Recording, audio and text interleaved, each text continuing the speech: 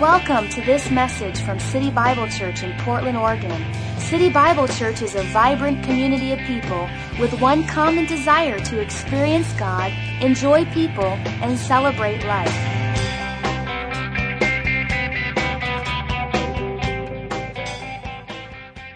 We're on an exciting series right now talking about this whole issue of no. Can I hear you say no?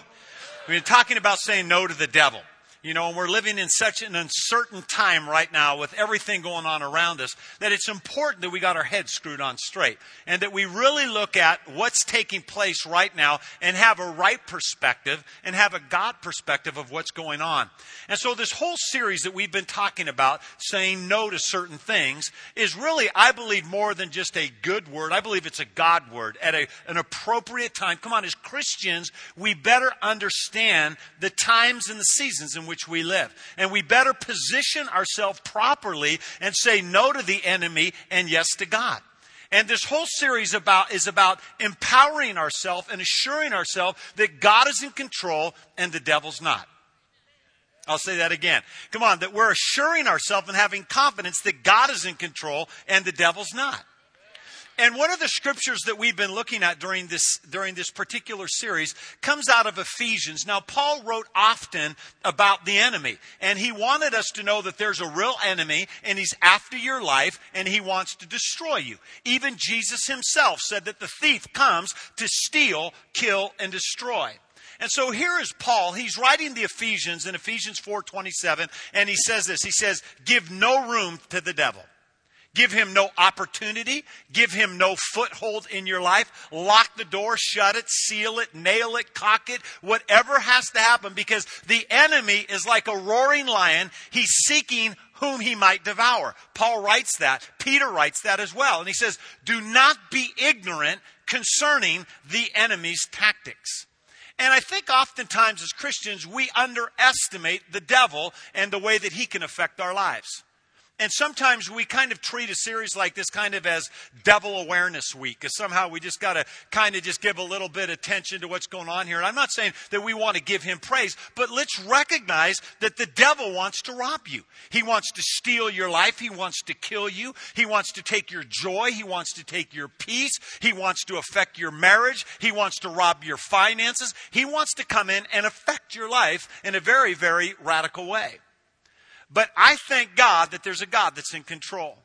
And this one slide, if you go ahead and put it up, this is kind of the big idea of this series. If you get anything out of this series, get this thought. And that is that we're going to give no room for the enemy to occupy or find a place to have influence. And that's the whole theme about saying no, that there's going to be no possibility of gaining advantage, no open space. And that's the big idea. You know, guys, we can be victorious. We win. The Bible says this, and you got to get this because this is truth. This isn't just a wish. The Bible says, greater is he that is in me than he that is in the world. The Bible tells me I can do all things through Christ that strengthens me. Amen.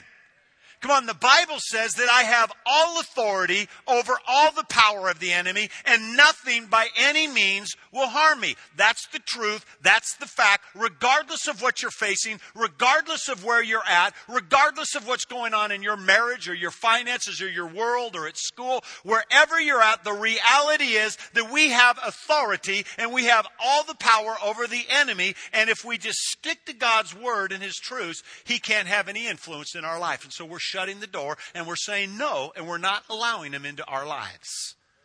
And so we've been talking over the last 4 weeks. Pastor Frank came in and obviously started this whole series talking about different ways that we need to position ourselves in the area of saying no in a variety of ways. Pastor Jack and Pastor Walter came in and we talked about saying no to worry and saying no to fear. Well, this morning we're going to talk about saying no to doubt. And there isn't a person in this room, Mill Plain 217 podcast, wherever you're at, there's not one person that's not affected by this one area. In fact, the reality is that every single person in this room are bombarded with thousands of thoughts daily, some from God, some from the devil, some from your pizza. But the reality is that the enemy comes in and wants to derail faith. He wants to derail you from fulfilling the purposes of God. So he puts thoughts and seeds of doubt in your mind. And so if you have your Bible this morning, I want you to open up to Mark chapter 4. And I want to talk about Jesus and the disciples in a boat. And they're crossing a sea. And I want to read this story to you. Mark chapter 4, verse 35 through 39. And we'll also look at Mark chapter 5, verse 1. And it says this: As evening came, Jesus said to his disciples, "Let's cross to the other side of the lake." Now, if you underline things in your Bible, this is a great sentence for you to underline. And it's kind of the springboard of everything we're going to talk about today. And that is that Jesus said to you and to the disciples, we're going to the other side of the lake. It's a promise, it's a proclamation, and we can trust that these guys were going to the other side despite what was going to happen on their journey there. And it says, so they took Jesus in the boat and started out, leaving the crowds behind. But soon a fierce storm came up. High waves were breaking into the boat, and it began to fill with water. And Jesus was sleeping at the back of the boat with his head on a cushion.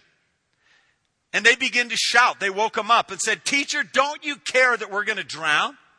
But when Jesus woke up, he rebuked the wind and said to the waves, "Silence, be still." And suddenly the wind stopped. There was a great calm.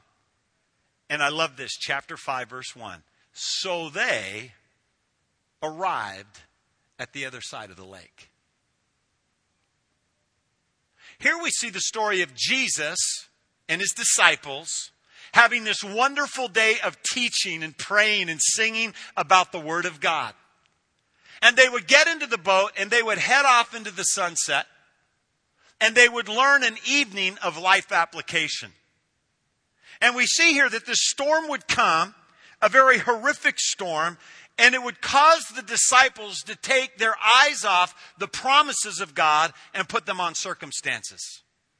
Here they had Jesus, his presence. They had his promise. They knew that he was very peaceful in the situation, but they chose, regardless of what they were sensing, to focus on the storm and get pretty freaked out about it. And the interesting thing about this particular story, you got to get this. Before they even saw the storm come, Jesus promised them they were going to the other side. Jesus, in fact, knew that the storm was coming. Now, when you look at the Greek language, it kind of implies that the storm was demonic in nature because he rebukes the storm. The same language as he rebukes the storm is the same language that he uses to rebuke the demoniac in chapter 5. So regardless of whether Jesus created it or whether he allowed it, the fact of the matter is he knew it was coming. And more so that it was custom tailored for those guys. It was kind of like Life 101. It was part of the plan. It was one of those things that Jesus began to put into their life to help fashion their faith and their dependence and their trust in God, because he knew that they needed those foundation stones in their life if they were going to ever become what they were supposed to become. And so he knew that the storm was coming. I think what the disciples thought was coming was a sunset cruise. They thought they were kind of on the love boat, and here are these guys, they just finished this beautiful teaching with Jesus, and they're all clapping and feeling all warm, fuzzy, and a beautiful sunset, and I can just see the disciples kind of waving to the other guys in the boat. "Hi, I'm with Jesus. Love you guys. We're out sailing. I'm just with Jesus," and they're so excited to be in the boat, and I can just see Peter with his long, black, wavy hair just kind of waving in the sun, as the sun's blowing, and he's all happy and got his hand in the water. And it's just like this, the love boat, happy and new. And so they're into this wonderful sunset experience. But the reality was, they were about to face the most horrific storm, or one of the most horrific storms found in Scripture. What they thought they were getting was the love boat. What they got was the jungle cruise. Now, I don't know about you, but if there was ever a ride at Disneyland that freaked me out, it was the Jungle Cruise. Now, understand, My uncle was involved in Disney from a very, very young age, clear back to the 30s. And so he was involved in creating a lot of these rides. I had the wonderful privilege of going to his house and seeing all the rides before they happened. One of them was the Jungle Cruise, and he created it. And I saw the little map and all the little trail of where you would go and where the little hippo would come out. And so intellectually, I understood the little road map. But when I got there, it was a complete different story. And I remember being 5 years old, and I have my dad on one side and my mom on the other, and I'm kind of all freaked out, and I don't know if it's because the Ritalin didn't kick in or they didn't give me enough NyQuil, but I began to get pretty freaked out about what was happening. Because I could hear this, and I could see this dark hole where this boat's going to go. And I'm going, Mom, she's saying, listen, it's pretend. You remember the little map? We're going to go all the way through, and you're going to come out, and it's all pretend. I'm going, okay. And so I sit down, and my mom on one side, and my dad on the other side, and all of a sudden, I lost it because the guy at the front of the boat had a gun. And I went, oh, Mom, what's going on here? This guy's got a gun. She goes, it's just pretend. And just as she says that, he goes, ladies and gentlemen, welcome to the Jungle Cruise, the point of no return. He guns it and goes right into that hole. And it's just this black hole. And man, I was done. I'll be real honest because preaching's about being vulnerable. I wet my pants. The rest of Disneyland was a wet day. I wet my pants because we went into the jungle, and here are these hippos coming out, alligators and natives and lions. And all of a sudden I got thrown back in this trance thinking about Wizard of Oz and lions and tigers and bears, oh my, and lions and tigers. Ah! And I was a wreck the rest of the day. You know what the reality was? The ride ended. I got out. Now, through maybe weeks of counseling, but I made it. And I'm here today, and I'm living an abundant and happy life. We laugh at that story, and we might even look at the story of the disciples, and we might think that they're a bunch of feeble-minded, weak-spirited people. Come on. You read this thing, and you say, well, they had Jesus in the boat. They knew they were going to the other side. Come on, the Jungle Cruise would end. Man, what are these guys even whining about? But you know the reality is, there is a little fisherman in every single one of us. And this story has an amazing parallel between my life and my walk with Jesus, just as it does with disciples. The reality is that every single one of us have hopped into a boat, and we've pushed off from shore. If you're a believer and you have Christ in your life, Christ is in your boat. And you know what the reality is? You are guaranteed storms. You might be thinking that Christianity is a love boat experience. I don't want to pop your bubble, and I'm here to preach faith, but you know what? You get beat up and you go to heaven. Life is about challenges and trials. The Bible even says in 1 Peter, he says, think it not strange when fiery trials come upon you as if some strange thing is happening to you.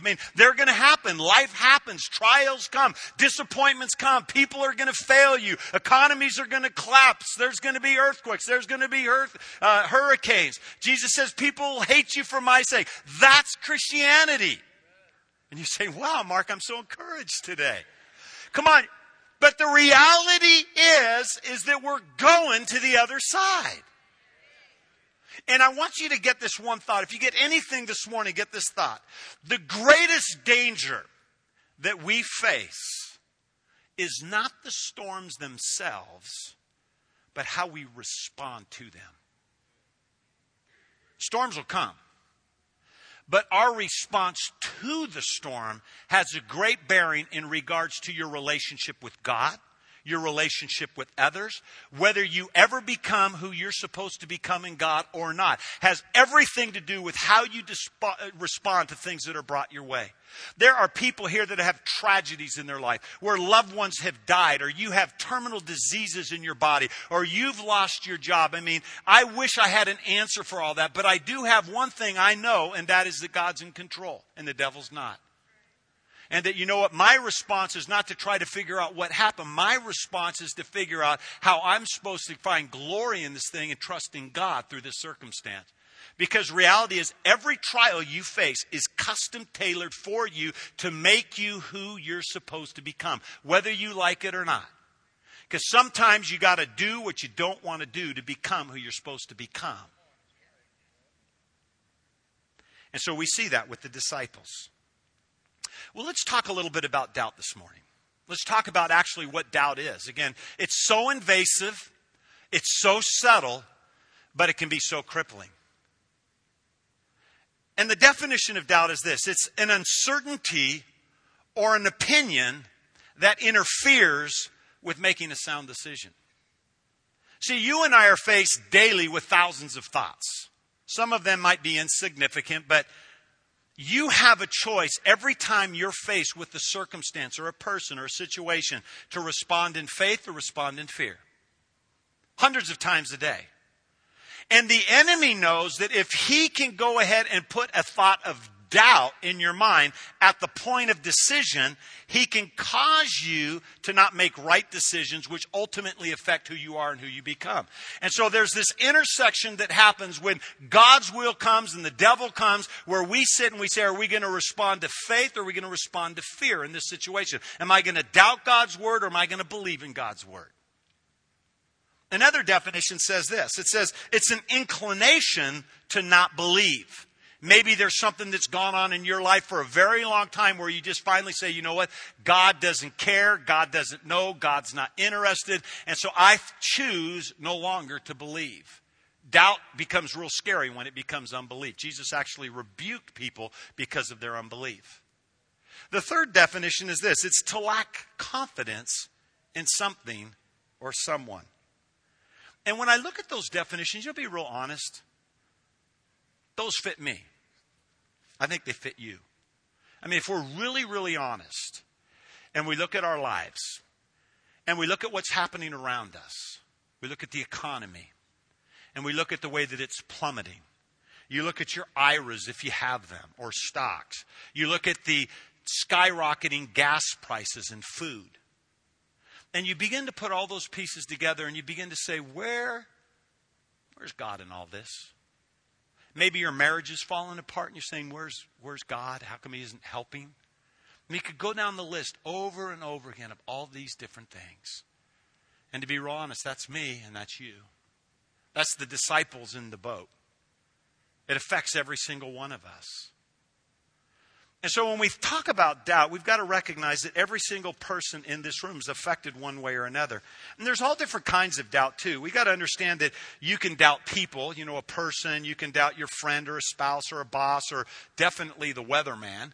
But over a period of time, you're getting a negative result, and so you start to doubt their authority or their credibility. You might doubt an organization. It might be the government. It might be a church for that matter. It might be a business or the medical field or what have you. You can doubt something, man. You could doubt whether your car is going to get you to work or not. It's a pile of junk. Or you can doubt that your computer is going to start. Or you're going to doubt that your lawnmower is going to work. Or you can doubt situations like the economy or the weather or whatever the case may be. And so reality is that in those, there may be some legitimate reasons to doubt those things.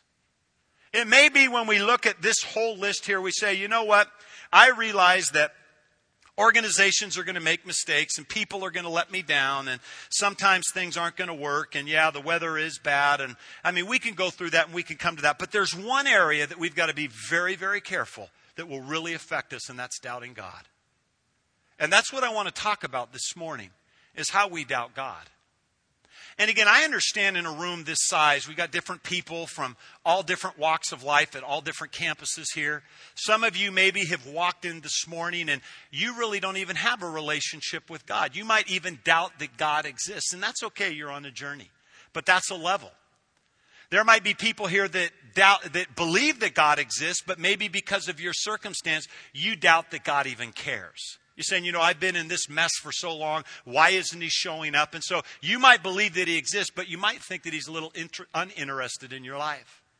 You might believe that God exists and he cares, but maybe he doesn't have the ability to change your marriage situation, your finance situation, remove depression on your life, remove the pornography temptations, whatever it might be. You might say, I just don't know if he has the ability because I've struggled with it for so long.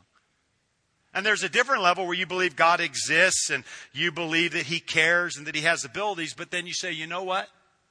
I don't know if he's in complete control. I look at the hundreds of millions of people that are going out without meals today. I look at the tens of millions of people that have died of AIDS. I look at all the homeless people. I look at everything that's happening, the people dying in hurricanes and earthquakes. And you say, well, where's God in all that? I kind of doubt that maybe he's in control. But really where God wants to take every single one of us is this one last level, if you will. And that is that we believe that he exists and that he is, period. He just is. He's in control. He is. He not only has the ability to control things, but he's the creator of all things. The Bible says that all things were created by him and for him. The Bible even tells us that he determines the number of stars in the sky. Do you know that they have estimated that there are 50,000 billion stars? And the Bible says he knows every one of them by name and places them in the skies. Now, that's a pretty big God. Now, I can't even hardly remember my 4 kids' names and my 3 grandkids, much as less 50,000 billion stars. But sometimes we get to get out of our feeble-minded thinking and look to the Word and say, this is who God is. This is what God is all about. And believe in this, not our own logic or our own emotions or our own circumstance, but believe the Word of God. Can I hear an amen? But, you know, when it comes to overcoming doubt, we've got to realize that that it has an entry point in our life. And doubt has a way of coming into our life and wreaking havoc before we even know it's present. And usually it's embedded its claws so much in our emotions or in our spirit or in our attitude to where finally when we realize, I'm doubting God, it's real hard to get off you because the claws are sunk in. And I want to help you to understand how we can deal with that. And that is, and if you're taking notes, you want to write this down, is that doubt has to have a door. There's an entry point for doubt in your life. It might be a circumstance, an influence, or a belief that causes you to take your eyes off the promise and to put it on the circumstance. That happens all the time. You find out that you lost your job, and immediately, instead of saying, God, you will supply all of my needs according to your riches and glory, we look and we go, ah! And what am I going to do? And how am I going to feed my kids? And oh my gosh, the sky is falling. The sky is falling. Oh my gosh. And if I don't eat, then I'm going to get real weak. And if I get weak, I won't be able to wake up. And if I don't wake up, I'm going to die. And oh my gosh, how am I going to plan my funeral? And these are the songs I'll sing at my funeral. And I mean, you take it so far down the road because you opened the door, and instead of saying no, you said, come on in. Now, maybe not consciously. I mean, we don't wake up in the morning and say, you know what, I think today I'm going to doubt God because I want to feel real bad and weak, and so I just want to be doubtful today. But it does have an entry point.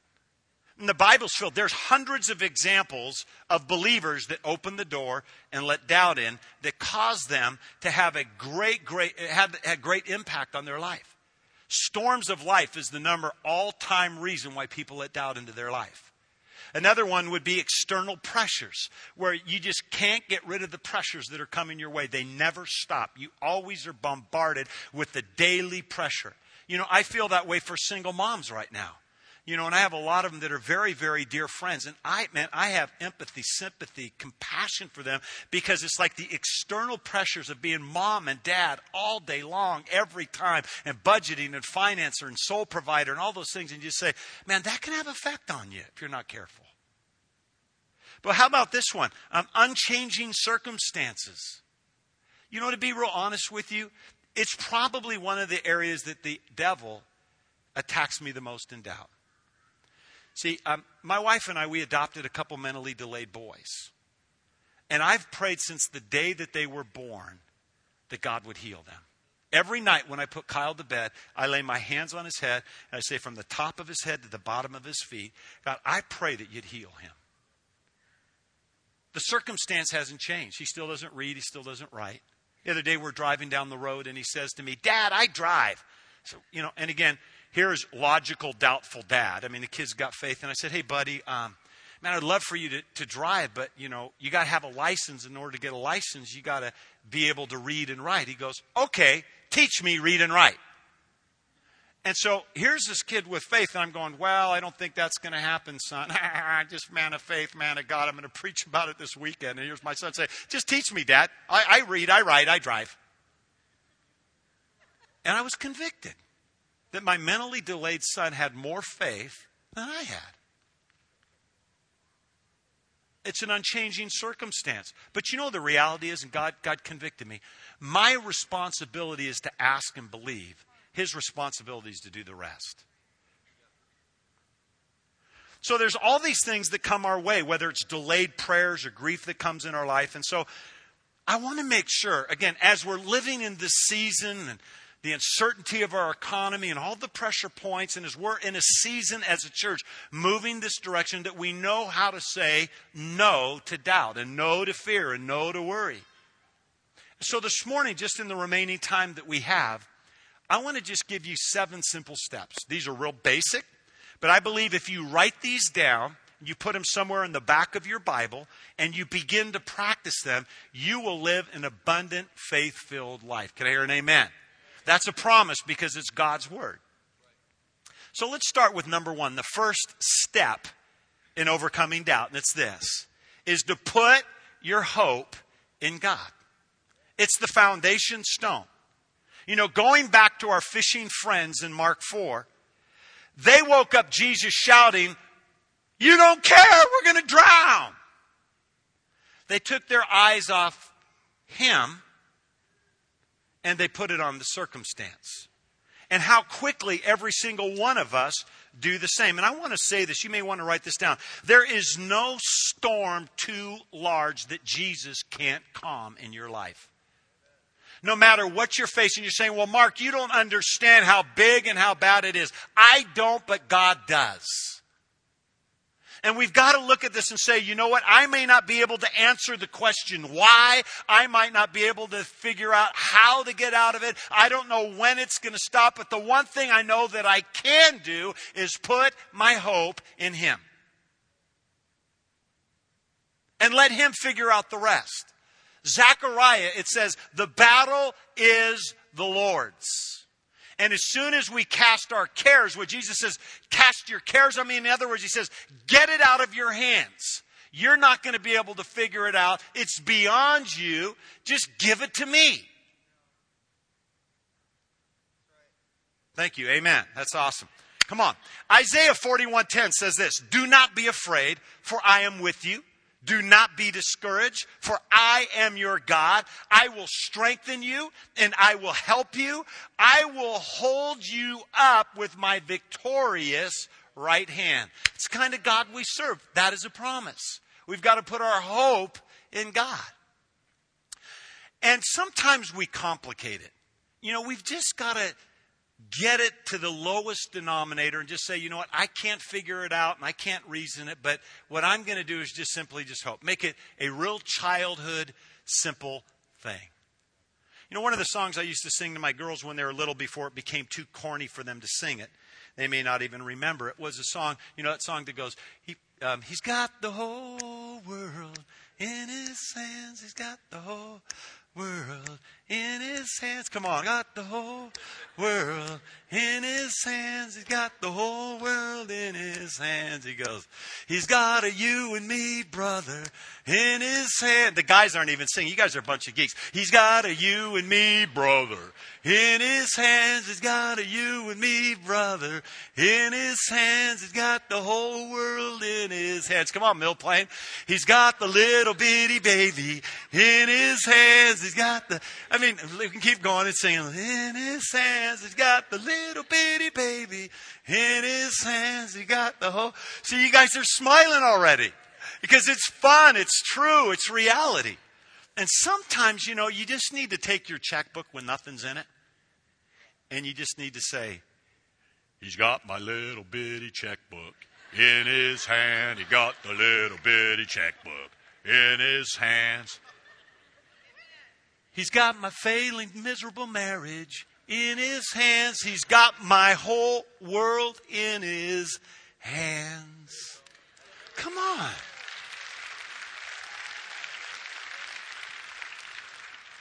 I will take that as you clapping with me, not mocking me for my terrible singing. But It really is that simple.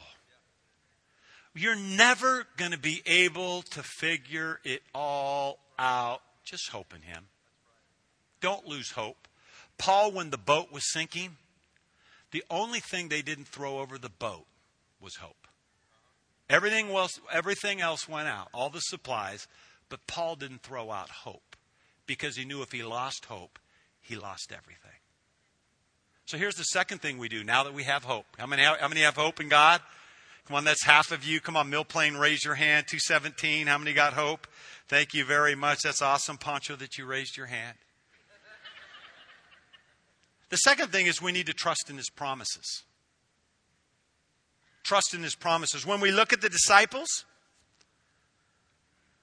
Jesus had told them just moments before, we're going to the other side. In Mark chapter 5, it says that they went to the other side.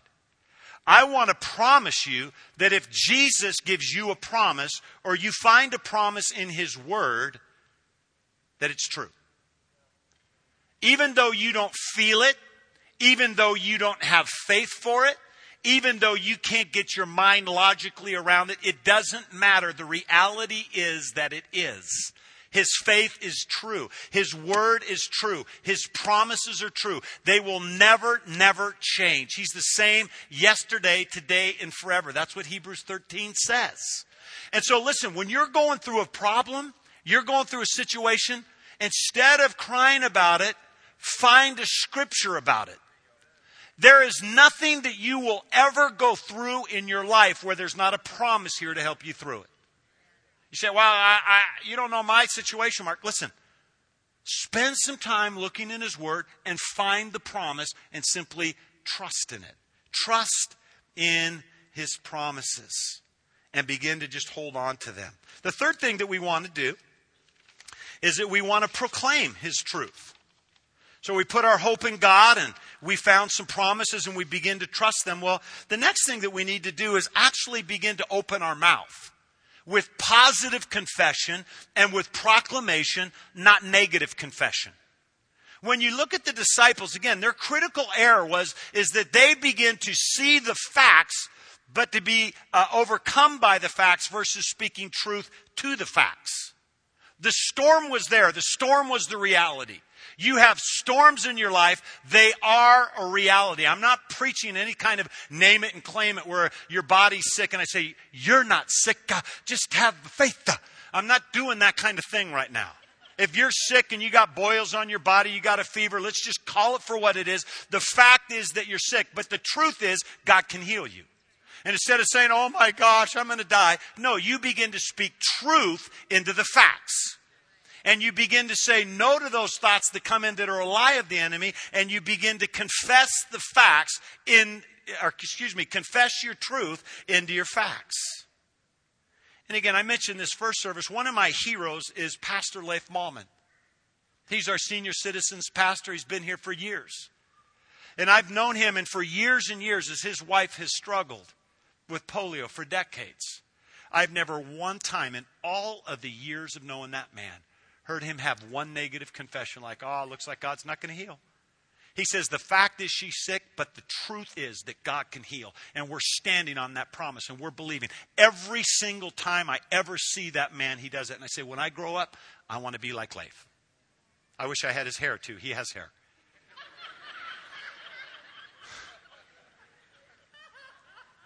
But I want to be like Leif.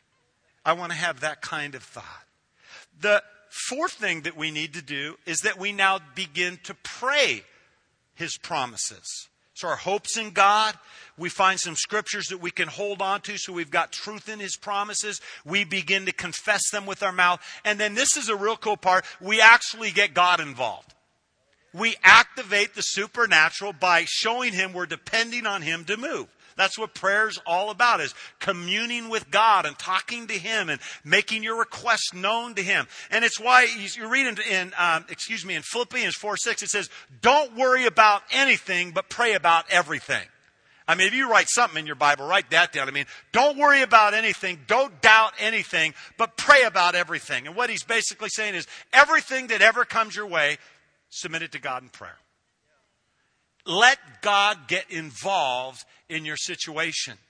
And so if you're here this morning and you're facing a real financial challenge, how many are facing a financial challenge this morning? Well, you write down Philippians 4 and you say, you know what? My God will supply all of my needs according to his riches and glory in Jesus' name. And you begin to grab a scripture and you pray it into your circumstance.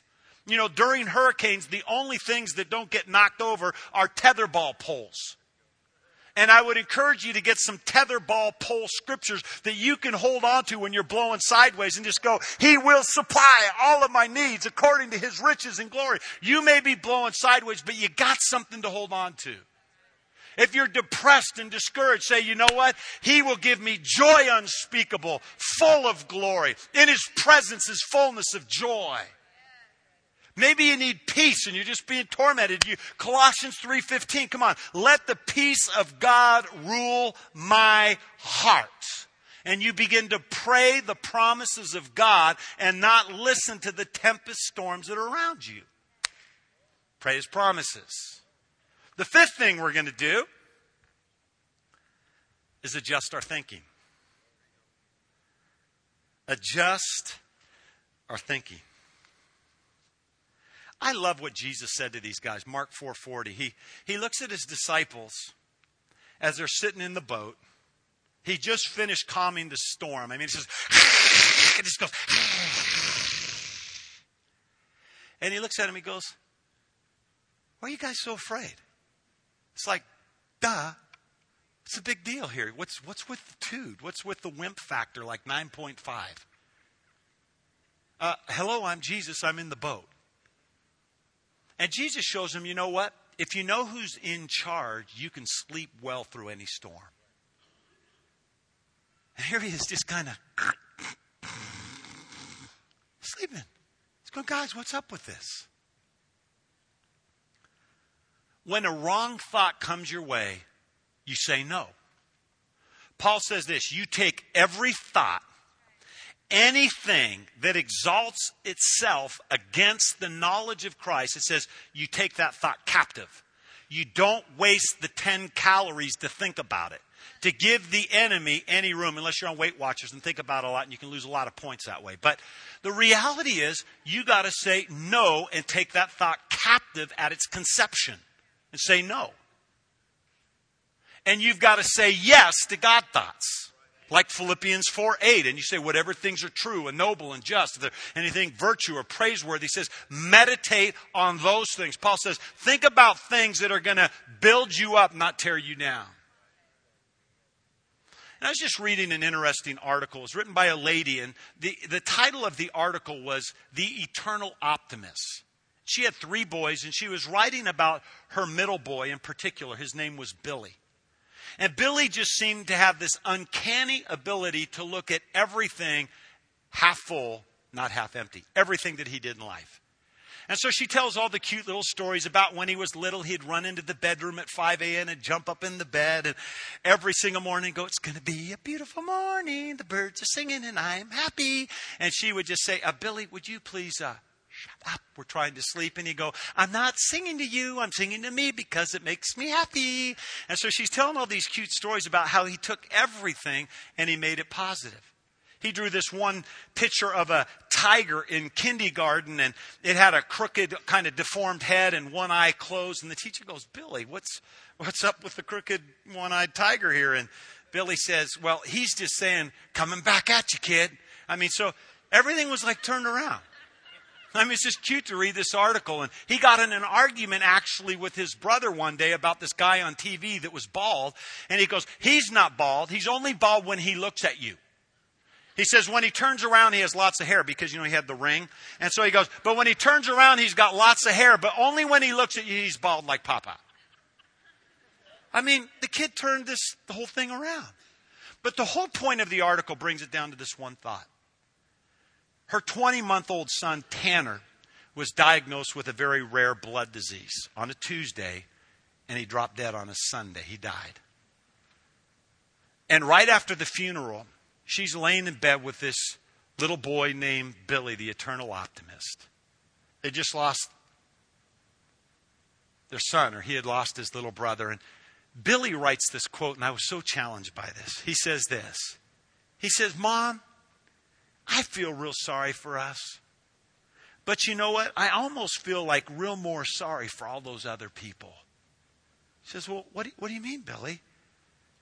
And he says, well, the people who never knew Tanner. He says, weren't we lucky to have Tanner with us for 20 months? He says, just think, there's lots of people all over the earth that never were lucky enough to know him at all. He says, Mom, we're really, really lucky people. I thought, that's a great attitude. He couldn't change the fact that his little brother died. But what he had a choice on is how he was going to respond to it. And he chose to say, you know what, I'm going to adjust my thinking, even as a little boy, to say, you know what, I'm going to thank God for the 20 months that I had. He had a going to the other side kind of mentality. The next thing that we need to do is this, is we need to accept God's sovereignty. Now, this is a real tough one. Because sometimes life brings you a curveball, and you look at everyone else around you, and they're just living this wonderful life, and man, you can barely feed your kids, and you're wondering, why are they blessed and I'm not? And maybe it's your health, and you can barely get around, and you're saying, how can I even just live? Look at these people are this way and I'm that way. And we've got to come to the fact that God's in complete control. He knows your thoughts before you think them. He knows your steps before you take them. He knows all about your life. He knows what's best for you even more than you do. And it's more than just accepting His sovereignty, but it's saying, you know what? I choose to embrace it as God's will for my life. Romans 8 says this, and this really hits home to some of you right now.